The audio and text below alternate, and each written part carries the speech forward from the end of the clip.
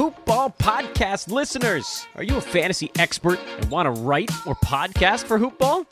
Do you have aspirations of covering a team? Are you a master of sales and want to earn some cash on the phones? Well, we've got good news. Hoopball's recruiting. If you think you have what it takes, hit us up at Hoopball Fantasy on Twitter or by emailing teamhoopball@hoop-ball.com. Again, that's at Hoopball Fantasy on Twitter or emailing teamhoopball@hoop-ball.com.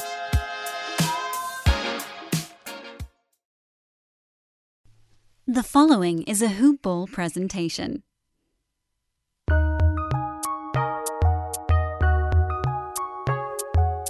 Welcome to the Fantasy NBA Today podcast.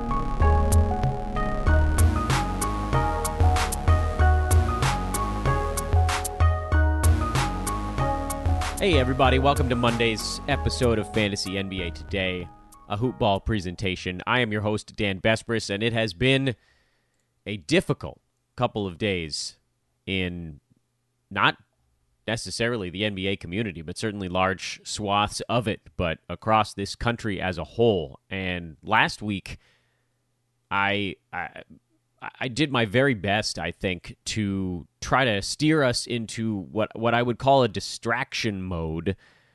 But I'm realizing that as I open today's show, that in and of itself is probably not a fair stance to take. Because by using this podcast potentially as a means to ignore, it's not the royal we, it's me. I'm deciding what goes out on the show. I am actually working against some of what needs to be done here. So what I will say at the beginning of the show today is to seek out information on what's going on and how you can help. Because there are always ways to help, and even if it's just something as simple as amplifying an important voice, take the time to do it. Take the time to understand what's going on, and take the time to try to make things better. I'm not going to get into all the details because, frankly, I don't know them as well as a lot of folks out there on the streets know them right now. So follow those people if Twitter is your source. Read a newspaper, watch if you can find one, an unbiased report on what's going on. I mean, your best bet in some situations like this might actually be local, very local papers. You get that sort of on-the-street look at what's going on. I know for me, personally, as someone who's based in Los Angeles, I am a bit surrounded by the things going on. And 5 miles to the west of me, there's been looting in Santa Monica following peaceful protests. There's been quite a bit in Mid-City here in Los Angeles.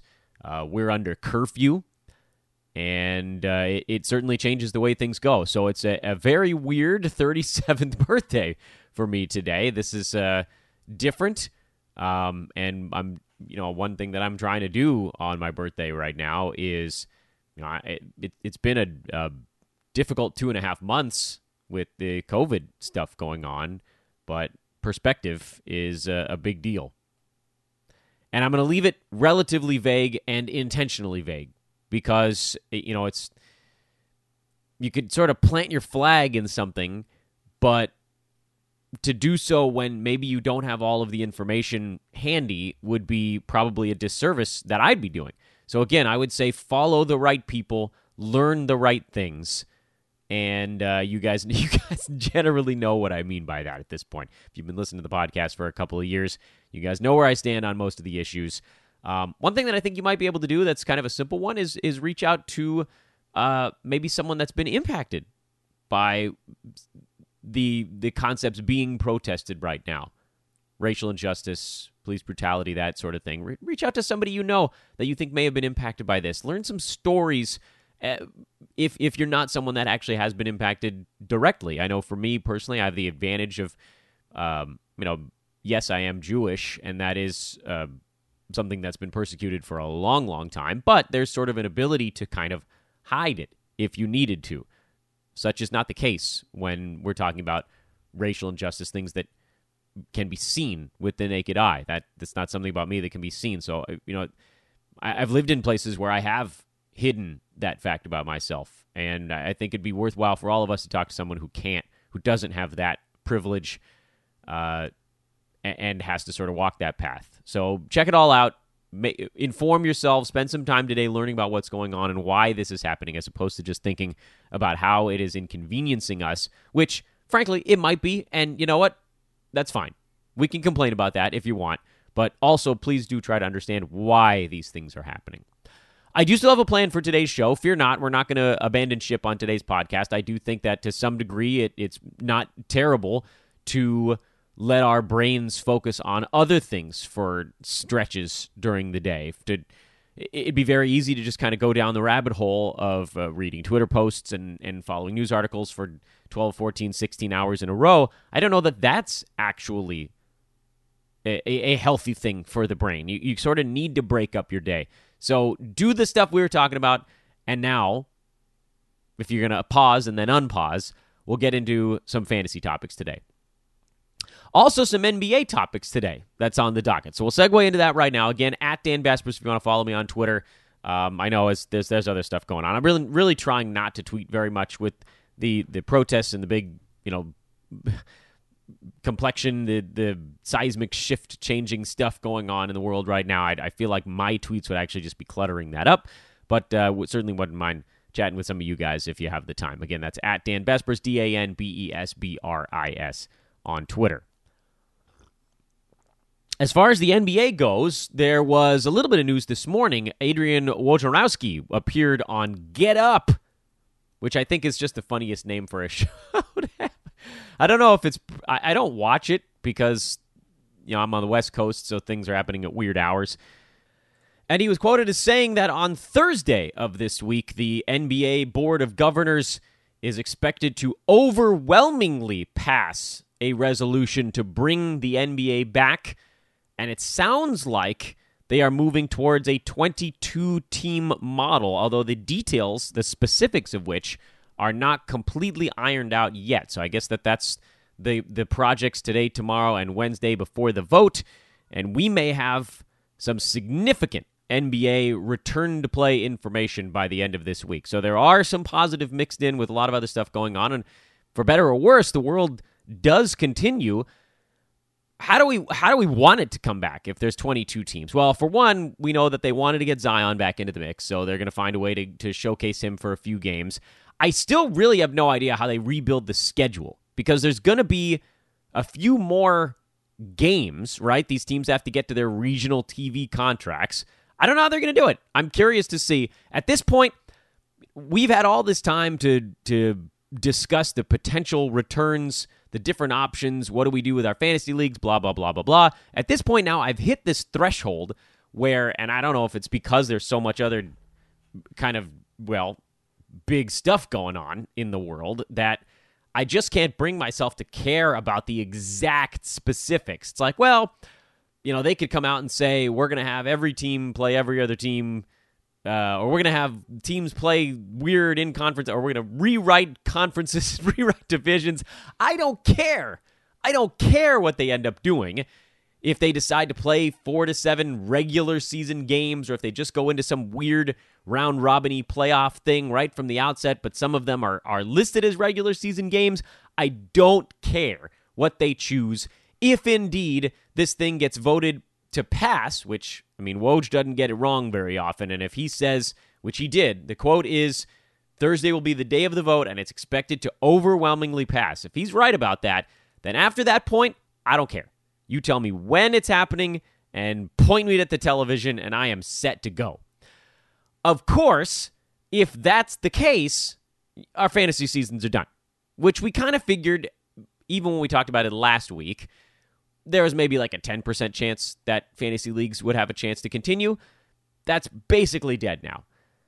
I still believe, and I know there's this, listen, we live in a time of instant gratification. This is the instant gratification era in the history of the world. We need things to occur immediately from the time they happen. We have on-demand everything right now. It would have been very easy last week when we were finding out that the odds of them going to a 30-team format were extremely low, and then even lower, the odds of going to a 30-team format with all regular season games happening. I mean, what did we say there was? 1 in 10 chance of that? Probably less. I think we said 1 in 10, and it's probably more like 1 in 100 or 1 in 1,000.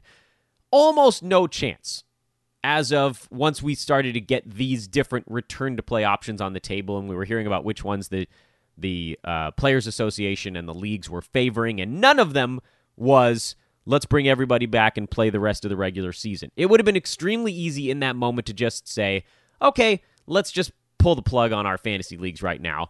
To this moment of this podcast, I still don't regret the fact that we are waiting until word is official.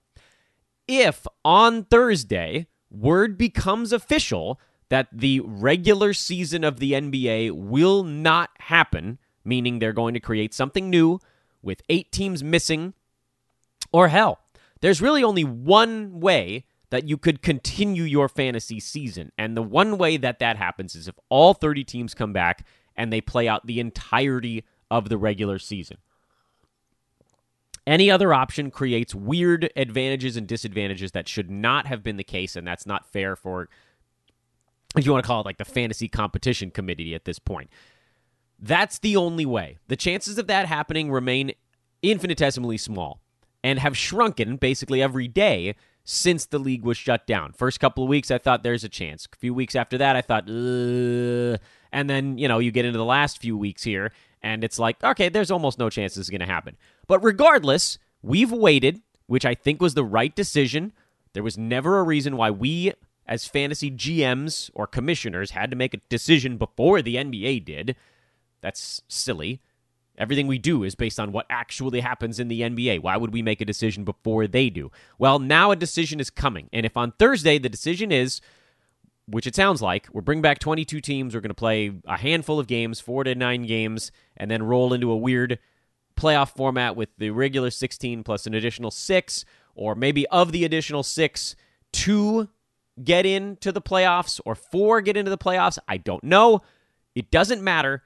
If on Thursday that's what we find out, then we can finally make our final decisions on our fantasy leagues. At that point, we will have waited until the NBA made their decision. There was never any reason. And I get it. If on Thursday they say this is what we're doing, 22 teams playing a handful of games and then the playoffs, I get it. All of you guys can come at me and say, Dan, we could have paid out our leagues 2 months ago. Yeah, but here's the thing. I always equate this to like getting a haircut or putting salt on your food. You can get a haircut and you can say, hey, take off half an inch. And they could do that and you could say, you know what? Let's go a little bit shorter.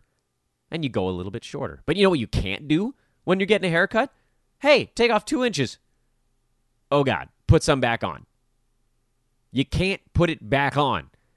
And so that was always the reason that we waited. Because if we made a decision at the end of March to pull the plug on our fantasy leagues, and then the NBA decided to come back in a more full scenario, I mean, no one knew how this was going to shake out. This was a global pandemic. This thing hasn't happened in almost any similar capacity in 100 years. We didn't know what was going to happen. If we pulled the plug on our fantasy leagues and then the NBA league, actual one, came back, you're going to have a lot of people going, come on. You're going to have your second place team that got a smaller share say, come on, I wanted to play this out. I could have won my head-to-head. You're going to have a lot of roto leagues where people are going, hey, I was just about to get some healthy players back. I was just about to get LaMarcus Aldridge and Jaren Jackson and Cat. I was going to get these guys back if we took a month off. A lot of things would have happened if the league started back up in April or even May, and they played out the remaining 5 weeks. You would have crowned a champion in your league that probably didn't deserve it.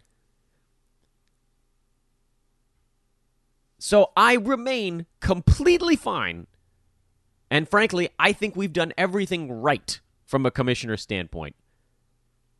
Because getting it right slowly is better than guessing early And as it turns out, maybe getting it right, maybe getting it wrong. Probably more people are going to get it right because I think more people said pull the plug as an initial move. That's probably going to end up being the right answer. But getting it right quickly when you have a higher chance to make a mistake isn't necessarily better than getting it right a little bit down the line where we can make sure we've got all the bases covered. Because guess what? The end result is going to be the same.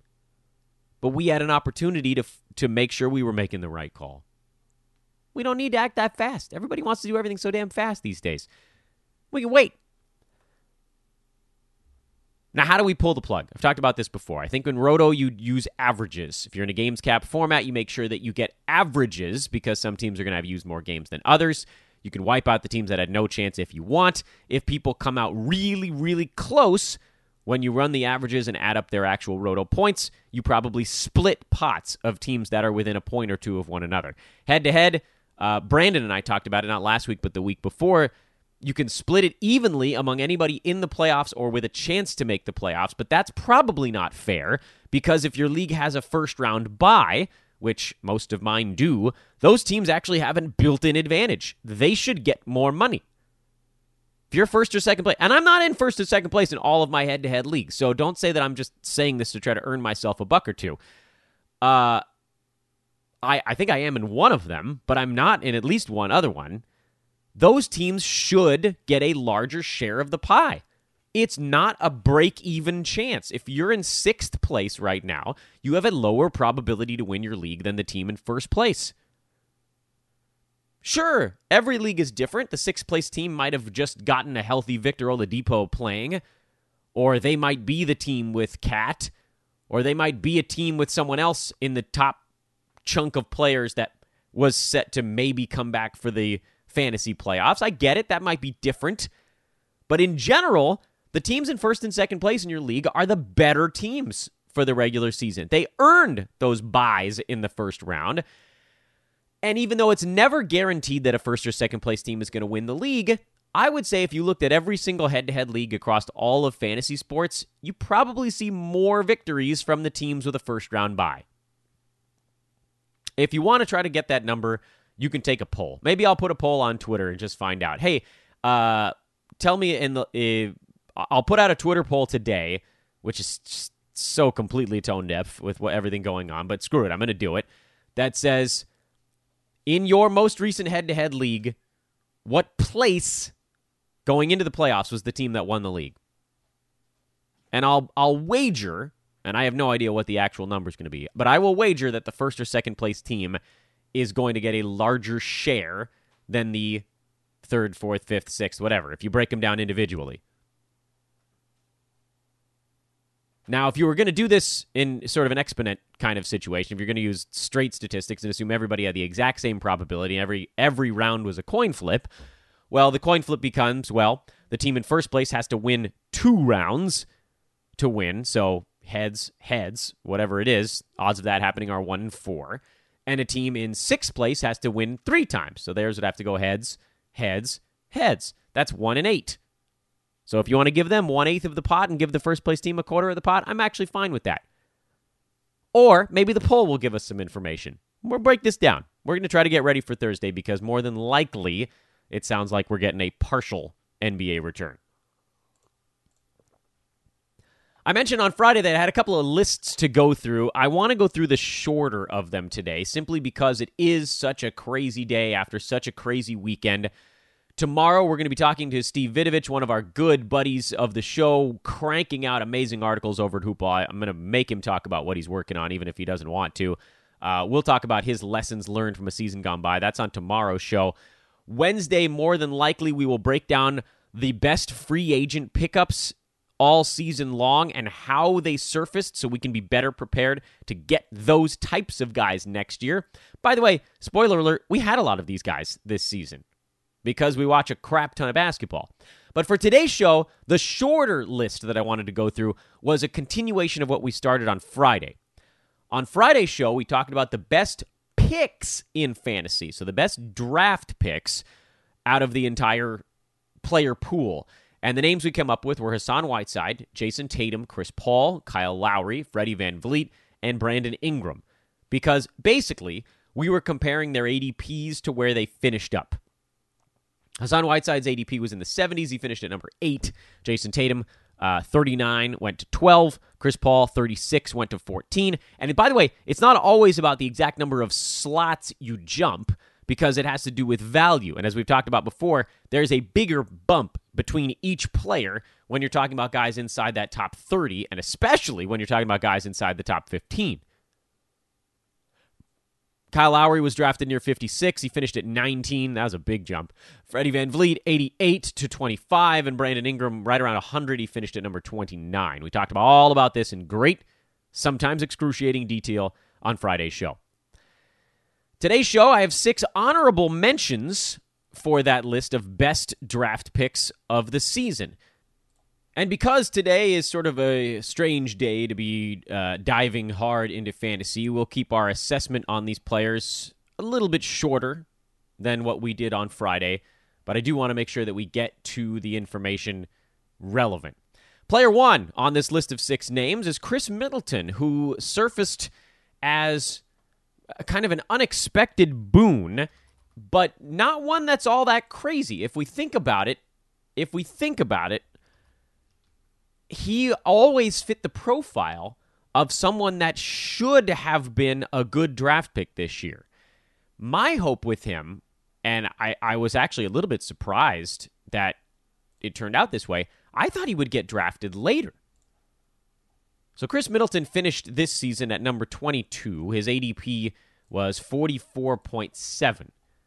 Last year, looking at the numbers on Middleton, he was number 63. I thought for sure that's where he was going this year. And so we didn't end up with a ton of Chris Middletons on our rosters this season, and that ended up being annoying because I thought he would, after a down season last year. He shot 44% last season, 18, 6, and 4 with a steal. Decent free throw percentage, decent free throw number. A lot of decent stuff for Middleton last year, but certainly some room for him to grow, and that was one of the reasons that he was a guy we considered. What we saw this year was someone that figured out how to play alongside Giannis Antetokounmpo. We saw someone that figured out how to make it work. 21 points this season on 50% shooting. Shot volume didn't change much. 14.9 to 15.5. In fact, 15.5 was what he shot the previous year when he scored 20 points a game. Well, the extra shooting percentage helped him a little bit this year. 91% at the free throw line, which always was a room we expected to return. That was a number last year at 84% that was a career low for Chris. So we figured that one was on its way back. Rebound, assist, steals stayed exactly the same. His steals numbers have trended down a bit, although his minutes have also been trending down as Milwaukee's had their eyes a bit more geared towards the playoffs. I think what you can expect from Middleton is probably something in between the last couple of seasons. He's going to be a very good foul shooter, high 80s, 91 this year. That was above the mark. 46% career shooter from the field, 50% this year. That might come back down towards 47, 48 next season. Minutes around 30. Don't expect to see that changing all that much as they, again, try to keep healthy for playoff runs.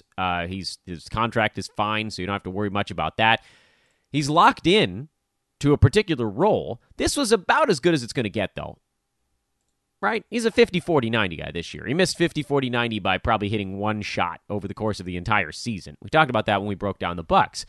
That type of stuff is pretty rare, especially from a guy who has decent volume and took 6 3-pointers a game. You know, it wasn't like he was just taking a couple. He was hitting a pretty good clip. He's always been a good 3-point shooter. He's 39% from out there for his career. This year, the big difference was that he was hitting all of his twos. He was just crushing it from inside the 3-point line this season. That type of stuff does tend to fluctuate a little bit. Yeah, it helps. The Bucks have a great offense. There's the right guys around him.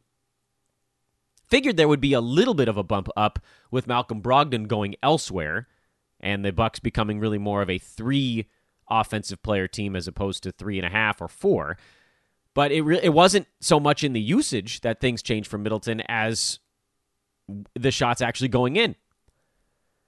I really don't know where he's going to get drafted next year. It might be, I think if I had to guess, based on things we've seen historically, someone drafted near 45 that finishes near 22 is probably going to get drafted in the 30s next year. He's probably going to be a mid to late third round pick, and that's probably a pretty accurate place to take him. The guys in Milwaukee are not going to play every single game anymore. It's just not, there's no point. He's going to miss a few here and there because they want to keep healthy. He's probably a pretty safe third-round pick. I love guys with percentages. You guys know that about me. And it's going to come down to who else is still on the board at that point. The honorable mention list for me has a lot of those the buzzy guys that actually panned out because they fell into that second group of buzzy guys. And those three names, and we'll just knock them out in rapid-fire order here, were Shai Gilgeous-Alexander, Domantas Sabonis, and Kelly Oubre Jr. The reason I'm knocking them out in that order is because that's exactly how they finished on Basketball Monster, 45, 46, and 47. Shai had an ADP of 67. Sabonis had an ADP of 74. And Oubre had an ADP of 76. Shai was not falling to 67 in most of my leagues, but he got relatively close to that mark. And he was a guy that we ended up with a couple of. Because, frankly, I was hoping he would stay in the 70s or 80s, and it just wasn't happening. Sabonis, it was kind of the same thing. I kept thinking, I saw that ADP of 76, and I kept thinking, or 74, I thought, all right, I can get him towards the end of the 6th round. Maybe he'll even fall to me at the beginning of the 7th. He never did. And then Oubre we got a few of, because he, of those three guys, was the most likely to fall towards 80 and fall just beyond his actual ADP. Here's my take on each of these guys individually. They were all obvious candidates for steps forward season over season. Shai moved to a new team where he was going to be playing a feature role as a starter, as a primary ball handler, as someone that was going to be tasked with a lot of things to do. Got off to a slow start, turned it on partway through the year, finished strong. Domantas Sabonis was always a contender to do a little bit more stuff, and as it turned out, his minutes trended up in a big, big way, probably more than we had anticipated, and they turned that into a pretty darn good season.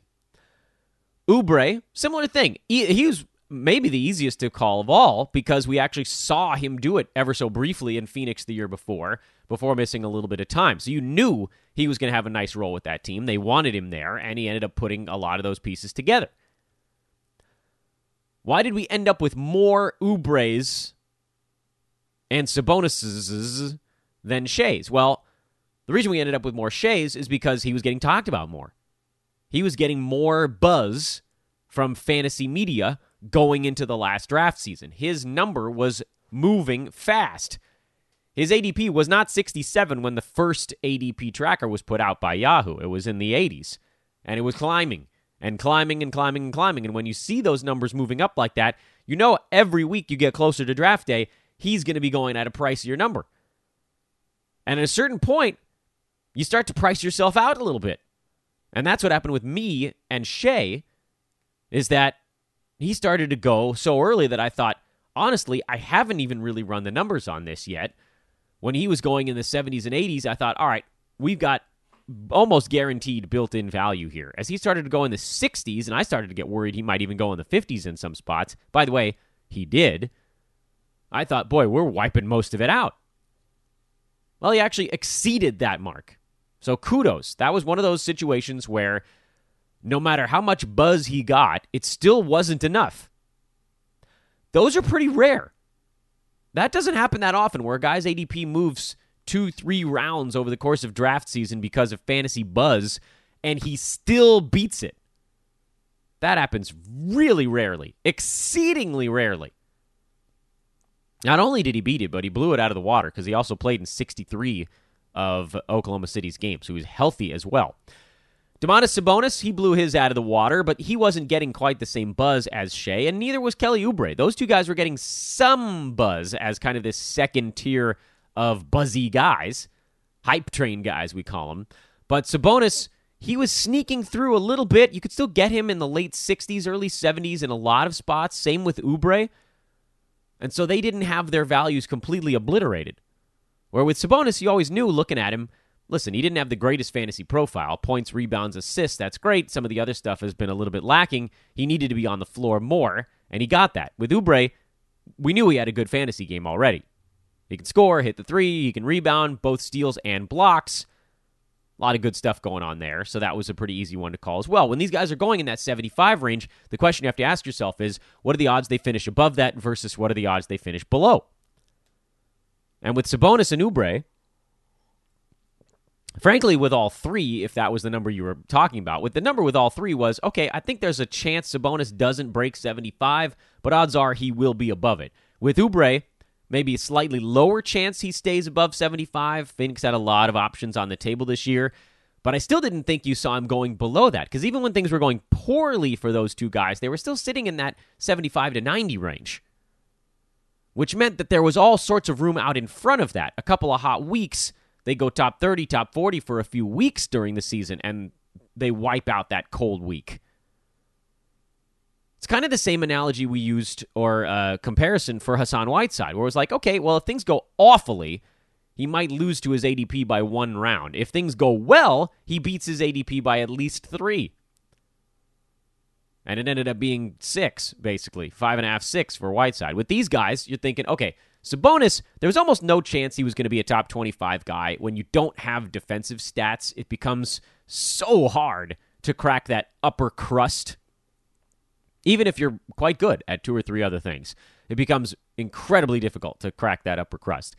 So with Sabonis, you're thinking, okay, if things go poorly, he's probably a top 85, top 90 guy, and he's going in that 70 to 75 range. That would be a disappointment, but it wouldn't break the bank. If things go well, if he gets out on the floor and gets to play more minutes and has a more feature role, you could see him getting into that 50 range. So there was a 25 to 30 slot upside as opposed to more like a 10 to 15 slot downside. I'm picturing this almost like a sliding scale where you've got Domantas Sabonis' ADP marked on your scale at 74, and then the window into which you're expecting him to fall has sort of a lower barrier of 90 and an upper limit of something like, well, around where he finished, roughly 50. He was number 46. So let's say 50 to 90 is your window. 70 would be the midpoint. His ADP anywhere beyond that, if you can get him anywhere beyond that exact spot, you have more opportunity for upside. And, by the way, that still doesn't tell the entire story of why he should have been taken in the early 70s. We have to, again, discuss the idea that as you move up the charts, it's harder to move spots.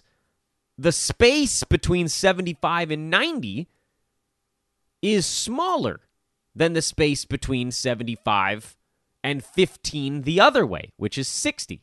It's harder to move 15 slots forward than it is 15 slots backwards. So your sliding scale actually isn't fully accurate because it's not weighted by how hard it is to move forward. And this applies to all three of these guys. With Sabonis, it was probably 50 to 90, roughly, which if you weight it, if you do weighted on this, then the midpoint is actually more like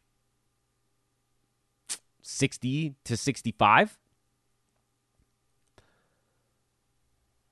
Because the 65th player, which was Buddy Hield this year, is basically a value out of 0. And if you get to 50, that's a difference of about 7 100ths. Which is the same, well, yeah, it's a mixed bag. It's hard to do this on the fly. Because there's a pretty big jump when you get into that 45 range. Things get really hard to leap players at that point. So let's just, because this is hard math to do on air live, let's just say that the range was 45 to 90. And so the midpoint would be in the high 60s, and any point beyond that is worth drafting. What about Kelly Oubre? Upper threshold for him was probably around 45 or 50 as well. Lower threshold was also probably around 90. And he was going later than Sabonis. That's an easy pick. SGA, it was hard to really, you had to do some serious number crunching to figure out what the upside was for him, and it was probably in that 30 to 35 range. That was the upper, but the lower was like 120, 130 if things didn't pan out or he ended up losing his job. So it was a much more volatile spot, and that's why he was one that I think we were a little bit more cautious. Jonas Valanciunas made my list of honorable mentions, although his jump was shorter. His ADP was 69. He finished at 49, so he was right in that same grouping with SGA, Sabonis, and Oubre. He was just getting drafted closer to actually where Gilgeous-Alexander was. But I put him on this list because I thought that he was... I mean, we ended up with Valanciunas in tons of places. He was a fantasy NBA Today target. Because we knew what he could do. I mean, he's a fantasy asset in about 20, 21 minutes a game. And Memphis, I mean, we didn't think they were going to give him 30, 32 minutes a game all season long, but you knew he was going to get 26, 27 range. It was almost guaranteed. We don't have to talk much about Sabonis. He actually had a down year at the free throw line. It could have been even better for him. I thought his upside was top 30 in a perfect world. That's if he played 30 minutes a game. But that was unlikely. But he was getting drafted in the mid to late 60s, and he'd hit that number in 23, 24 minutes a game. And that's assuming his free throw percent was better. I mean, if his free throw percent was up into the mid to high 70s, as I think we all pretty much expected it to be this year, even his current 26 minutes a game would have put him more in that top 43, 42 range. That's all it would have taken. So great year for JV. Easy draft pick, and we'll reassess him going into next year. The final name on my list of honorable mentions, and this is, I don't know, maybe you guys are going to hate me on this one, but he finished up at number 59 after being drafted at 100, was TJ Warren. He was quietly one of the best picks in fantasy, and the reason he didn't make the top list is because, again, it's easy to go from 100 to 60. It's very hard to go from 60 to 20. Really hard to go from 60 to 20. You're making a cosmic leap at that point. 100 to 60, not quite the same leap. Those guys are bunched in there pretty tight. But TJ Warren was great this year. 19 points, 4 boards, 1.1 steals, 53% from the field, 81 at the free throw line, low turnovers. He did hit a three-pointer, so that didn't really break the bank. Got you about half a block somehow in all of this, and just a terrific year that actually finished as strong as at any point all season. He actually looked like he was getting better as the season went on. And that one was, honestly, kind of an easy one, which seems insane, but we had a few TJ Warrens on our roster as well. I had him in some of the deeper formats. Last 20 games, he was number 26. Shot 58% over that stretch. He was awesome. A perfect fit in Indiana. They needed his scoring on that team. Victor Oladipo's return didn't derail him, although, to be fair, Jeremy Lamb getting hurt may have played some role in kind of preserving his 33 minutes per game. But this was a guy that in Phoenix, and look, I'll go back a few years and have a mea culpa on TJ Warren. If you go back some 3 or 4 years, he was one of those guys that wasn't getting it done in any of the peripheral categories. All right, like look back at his first couple seasons in the NBA, or even like 2 and change seasons back where he was at 1 steal, and it was amazing. We were blown away that he was able to get to that point. He didn't look like a guy that was going to be getting many rebounds or steals. He looked like a guy, and honestly, he didn't look like a guy that was going to help you in free throw percent. His second year in the NBA, and again, this is not a great barometer, but he played 23 minutes a game, so it was enough to get a pretty good idea of what he might become. He shot 50% from the field. That was the good news. The bad news was 3 rebounds in 23 minutes a game from a small forward, power forward is not good. Less than an assist, because he still doesn't pass, really. 0.8 steals, which we didn't really know how that was going to translate, but that was about a 1.2-ish clip per 36. Not great there, meaning you're going to need to get him 30-plus minutes to make that category palatable. And then, maybe most importantly, just 70% at the free throw line. Meanwhile, last 2 years, he's been an 81% foul shooter. Still doesn't rebound much, but 4 is a little easier to handle. He was getting 5 in Phoenix, moved to was getting 5 in Phoenix the previous year when he was healthy. 4 in Indiana, not that unexpected because, Domantas Sabonis is there. But 1.1 steals, 53% from the field this season. And he hit a three-pointer. He hit 1.8 last year. And from a good clip, 43% from three last season, 38% from three this year. He's turned himself into a percentages monster, which I think you guys are probably noticing a trend on my list of really great draft picks. A lot of these guys are guys that made leaps in percentages and help you in both. Chris Paul, good in both. Ingram was good in both this year somehow. Middleton, good in both. JV, generally good in both. TJ Warren, good in both. These categories, you could give Shea a nod in that one too. He was okay in both. Maybe room for improvement in free throw percent. Point is, these are guys that are making leaps up the charts and might still not be fully appreciated because how much of their damage is done by being positive impact percentage guys.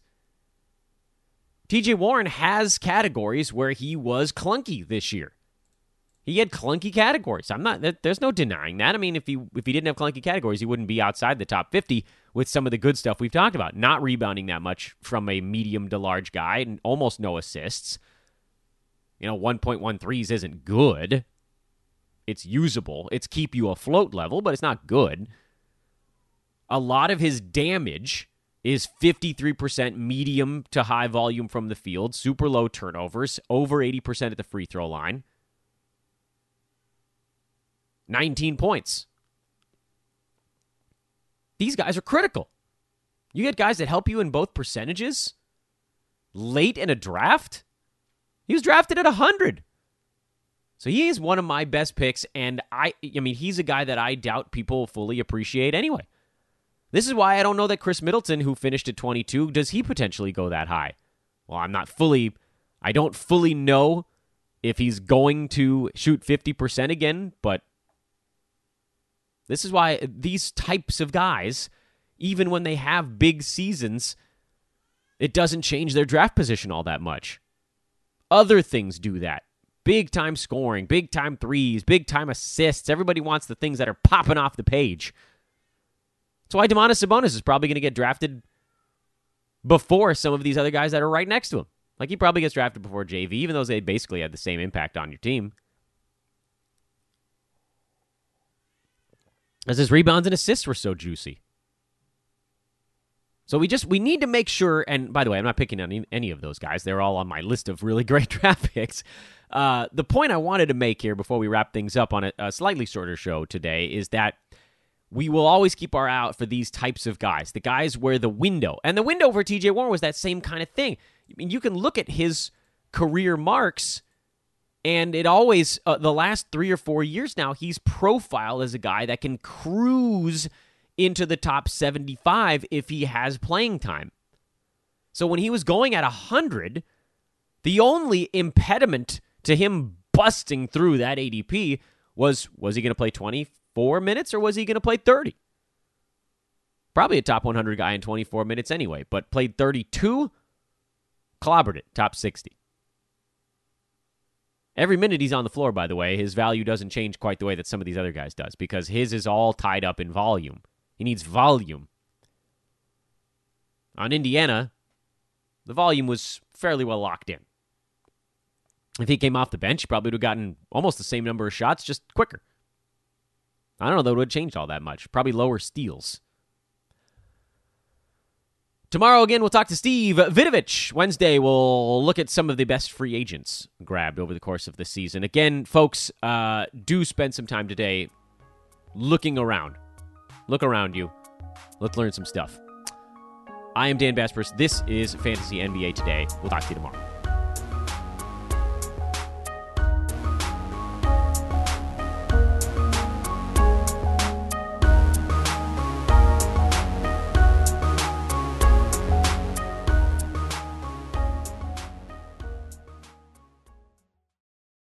This has been a Hoop Ball presentation.